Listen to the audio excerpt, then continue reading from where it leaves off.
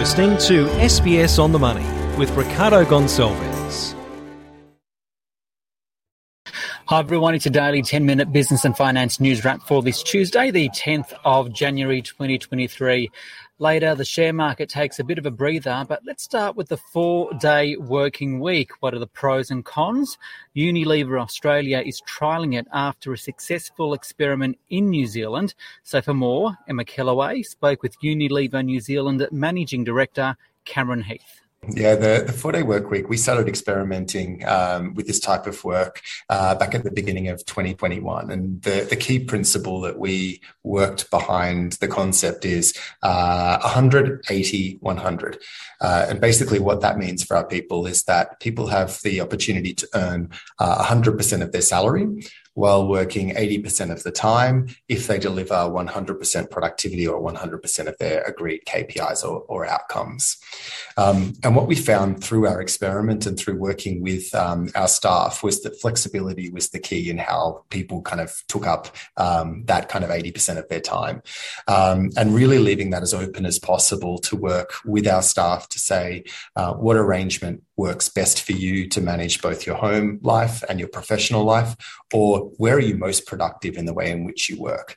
So for some people, that looked like a little bit of a later start over 5 days of a week, or for other staff, it could look like 2 half days, so a half day on a Monday, a half day on a Friday. For other staff, it looked like a full day off each week. So it was really about kind of matching up the team's needs, our customers' needs with the individual's needs to come up with a plan that worked for everyone. And after seeing success in the trial in New Zealand, Unilever is now going to run the trial in Australia. How many people can we expect to be taking part in the trial here in Australia? Yes, we have about 800 staff in our Australian business. And of that, around 500 staff will be invited to participate in the trial. So the trial will run across our office-based staff, our contractors, and some of our shift workers in our factories won't take part in the trial. And what we found in New Zealand was that all but one of our staff in New Zealand opted in to take part in the trial. And we're seeing a really similar positive sentiment come through in our Australian business as well. So the vast majority of those 500 open to be participating in the trial will take part. And from a business's perspective, what is the key motivation for sort of pushing for a 4-day work week? Yeah, so the 4-day work week is all about Unilever and our ambition to be a leader in the future of work. And we know that particularly through the COVID pandemic, people started to really reassess their relationship with their employment. They started asking themselves questions around how do I want to spend my day? What do I want to invest my time in? What's that bringing back to me and my life? And what's the purpose, of my employment and of what I want to bring to society? And what we started to ask ourselves was there a better way that we could work with our staff to bring about benefit both for the individual and also for the business? And for us as a business, we kept productivity and output as the key focus or as part of the core principle of the 4-day work week. And that's worked really well for us. So we've been able to kind of share the benefit of when people have been able to deliver superior performance. We share that reward with the employee by offering the opportunity to earn 100% of their salary while working 80% of the time. And if you could just list off, I guess, maybe 3 of the positives that you've seen out of the trial in New Zealand and that you're hoping to see in Australia, what would they be? Some of the really successful outcomes of the trial in New Zealand was we saw a fall of 34% reduction in absenteeism.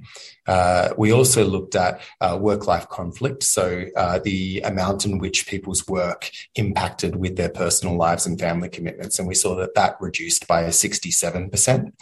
And what was really important for us throughout the trial was that by working 20% less of the time, it didn't negatively affect some of the stakeholders and customers that we deal with. And what we found that was 100% of those that we surveyed said that the New Zealand team, whilst working 20% less of the time, delivered high quality work on time all of the time. And so it seems like there's so many positives that have come out. Are there any negatives or anything that you're still looking into that needs improving? Through the measurement of the trial, we were really clear in kind of understanding not only the positive elements, but where were the areas that we needed to put continuous improvement in place.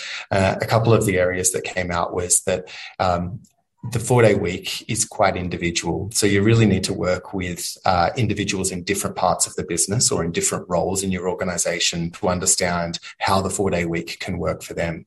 So we found that people in our office had a very different requirement to people who are out in our sales team in the field working day in and day out. So we need to kind of tailor the 4-day week to the different job types. We also found that a positive mindset or the mindset that someone brought into the trial really impacted their experience through the trial and the output or the outcome that came as a result. So working with people ahead of the trial to build a positive mindset and some optimism in was a critical element in seeing positive results coming out of the trial as well. That was Emma Kellaway speaking with Unilever New Zealand Managing Director Cameron Heath. Let's now go to the Australian share market, which fell for the first time in 4 sessions. The S&P ASX 200 down about 0.33%, 7,131.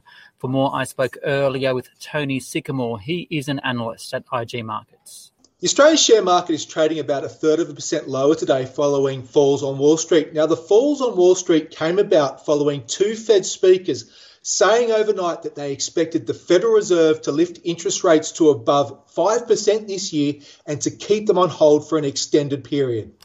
The main drivers will still be the US for markets, not just here but globally, I guess. We've got inflation numbers coming out later this week, along with US corporate earnings. To what extent do you think this will be significant? Really significant. Firstly, Thursday night, we have that inflation data dropping for November, and the market's looking for a print of around 6.7% year on year. Now, this would represent a continued easing from the 9.1% peak we saw back in June last year. So good signs on that front. Then we turn to corporate earnings, which start to drop on Friday night. The expectation there by analysts is for the first contraction in S&P 500 earnings since Q3 2020. Now, as always, it will be the big banks which set the barometer and they get the ball rolling on Friday night. The other macro story is this continued reopening of China. How's the market viewing that? The market is absolutely embracing it, Ricardo. Firstly, we have seen these reopenings in the Western countries, and after a bumpy opening, things tend to go very, very well with an associated bounce in growth. Now, China's no different there, and what we are seeing there is commodity prices lift. We're seeing Chinese-facing stocks like Baidu, Alibaba, the big Australian miners, HSBC. All of those stocks have started 2023 with an absolute bang.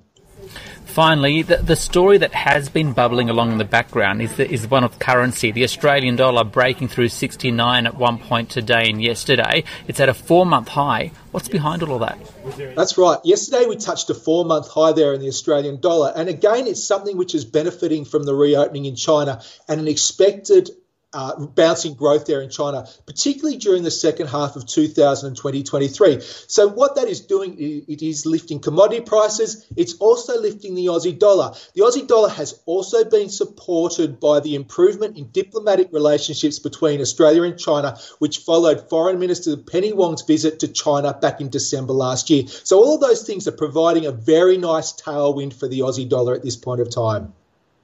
That's Tony Sycamore there from IG Markets.